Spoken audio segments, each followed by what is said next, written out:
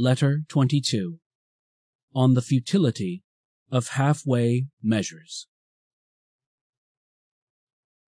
You understand by this time that you must withdraw yourself from those showy and depraved pursuits, but you still wish to know how this may be accomplished. There are certain things which can be pointed out only by someone who is present. The physician cannot prescribe by letter the proper time for eating or bathing. He must feel the pulse. There is an old adage about gladiators, that they plan their fight in the ring as they intently watch. Something in the adversary's glance, some movement of his hand, even some slight bending of his body gives a warning. We can formulate general rules and commit them to writing as to what is usually done, or ought to be done. Such advice may be given, not only to our absent friends, but also to succeeding generations. In regard, however, to that second question, when or how your plan is to be carried out, no one will advise at long range. We must take counsel in the presence of the actual situation.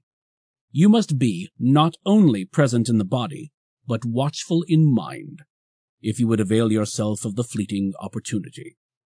Accordingly, look about you for the opportunity. If you see it, grasp it, and with all your energy and with all your strength devote yourself to this task, to rid yourself of those business duties. Now, listen carefully to the opinion which I shall offer.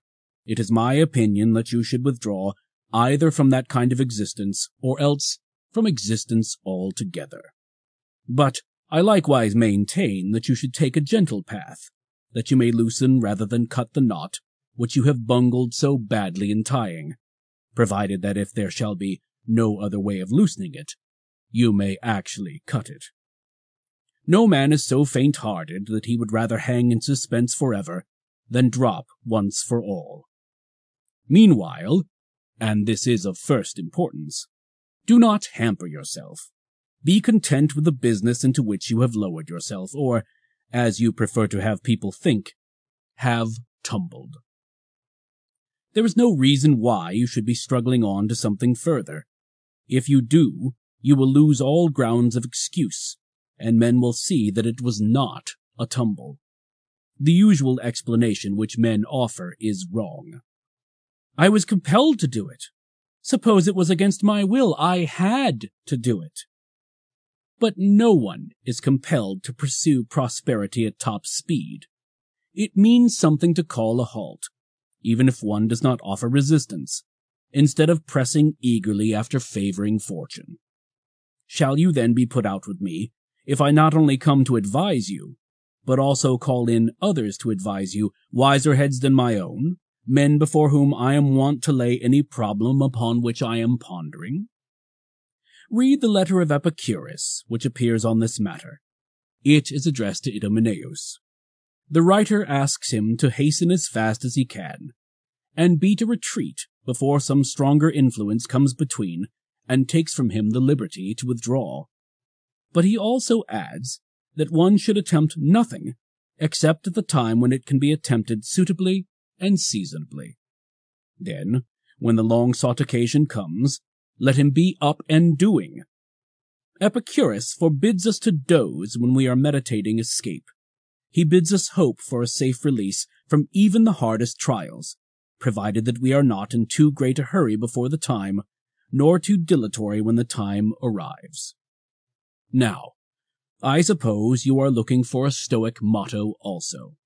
There is really no reason why anyone should slander that school to you on the ground of its rashness. As a matter of fact, its caution is greater than its courage. You are perhaps expecting the sect to utter such words as these: "It is base to flinch under a burden. Wrestle with the duties which you have once undertaken. No man is brave and earnest if he avoids danger, if his spirit does not grow with the very difficulty of his task." Words like these will indeed be spoken to you, if only your perseverance shall have an object that is worth while, if only you will not have to do or to suffer anything unworthy of a good man. Besides, a good man will not waste himself upon mean and discreditable work, or be busy merely for the sake of being busy.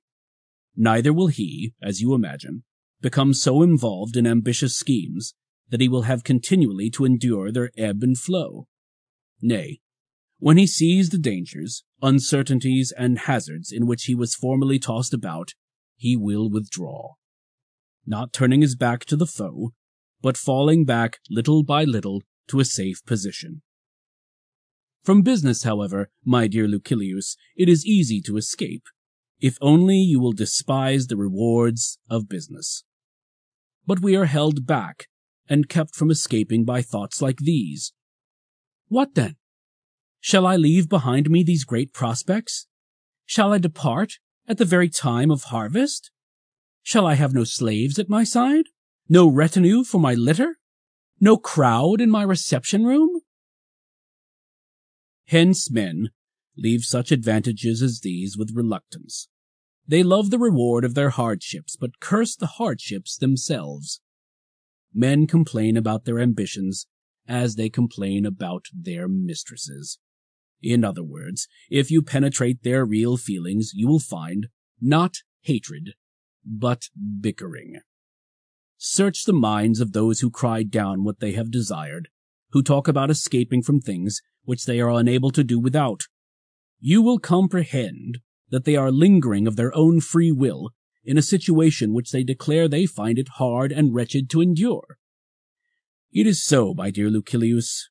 There are a few men whom slavery holds fast, but there are many more who hold fast to slavery. If, however, you intend to be rid of this slavery, if freedom is genuinely pleasing in your eyes, and if you seek counsel for this one purpose, that you may have the good fortune to accomplish this purpose without perpetual annoyance, how can the whole company of Stoic thinkers fail to approve your course?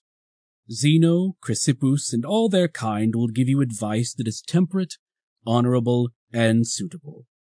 But if you keep turning round and looking about, in order to see how much you may carry away with you, and how much money you may keep to equip yourself for the life of leisure, you will never find a way out.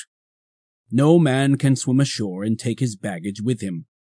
Rise to a higher life, with the favor of the gods. But let it not be favor of such a kind as the gods give to men, when with kind and genial faces they bestow magnificent ills, justified in so doing by the one fact that the things which irritate and torture have been bestowed in answer to prayer. I was just putting the seal upon this letter, but it must be broken again, in order that it may go to you with its customary contribution, bearing with it some noble word. And lo, here is one that occurs to my mind. I do not know whether its truth or its nobility of utterance is the greater. Spoken by whom? You ask. By Epicurus, for I am still appropriating other men's belongings. The words are: Everyone goes out of life just as if he had but lately entered it. Take anyone off his guard, young, old, or middle-aged, you will find that all are equally afraid of death and equally ignorant of life. No one has anything finished, because we have kept putting off into the future all our undertakings. No thought in the quotation given above pleases me more than that it taunts old men with being infants. No one, he says, leaves this world in a different manner from one who has just been born.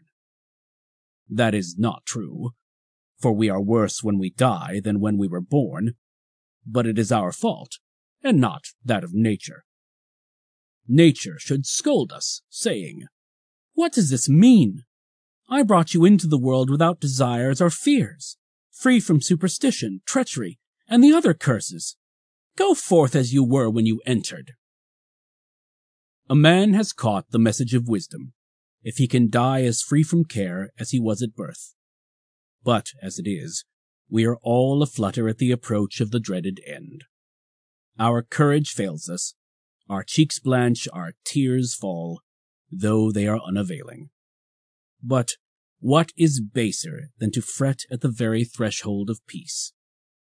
The reason, however, is that we are stripped of all our goods, We have jettisoned our cargo of life and are in distress, for no part of it has been packed in the hold.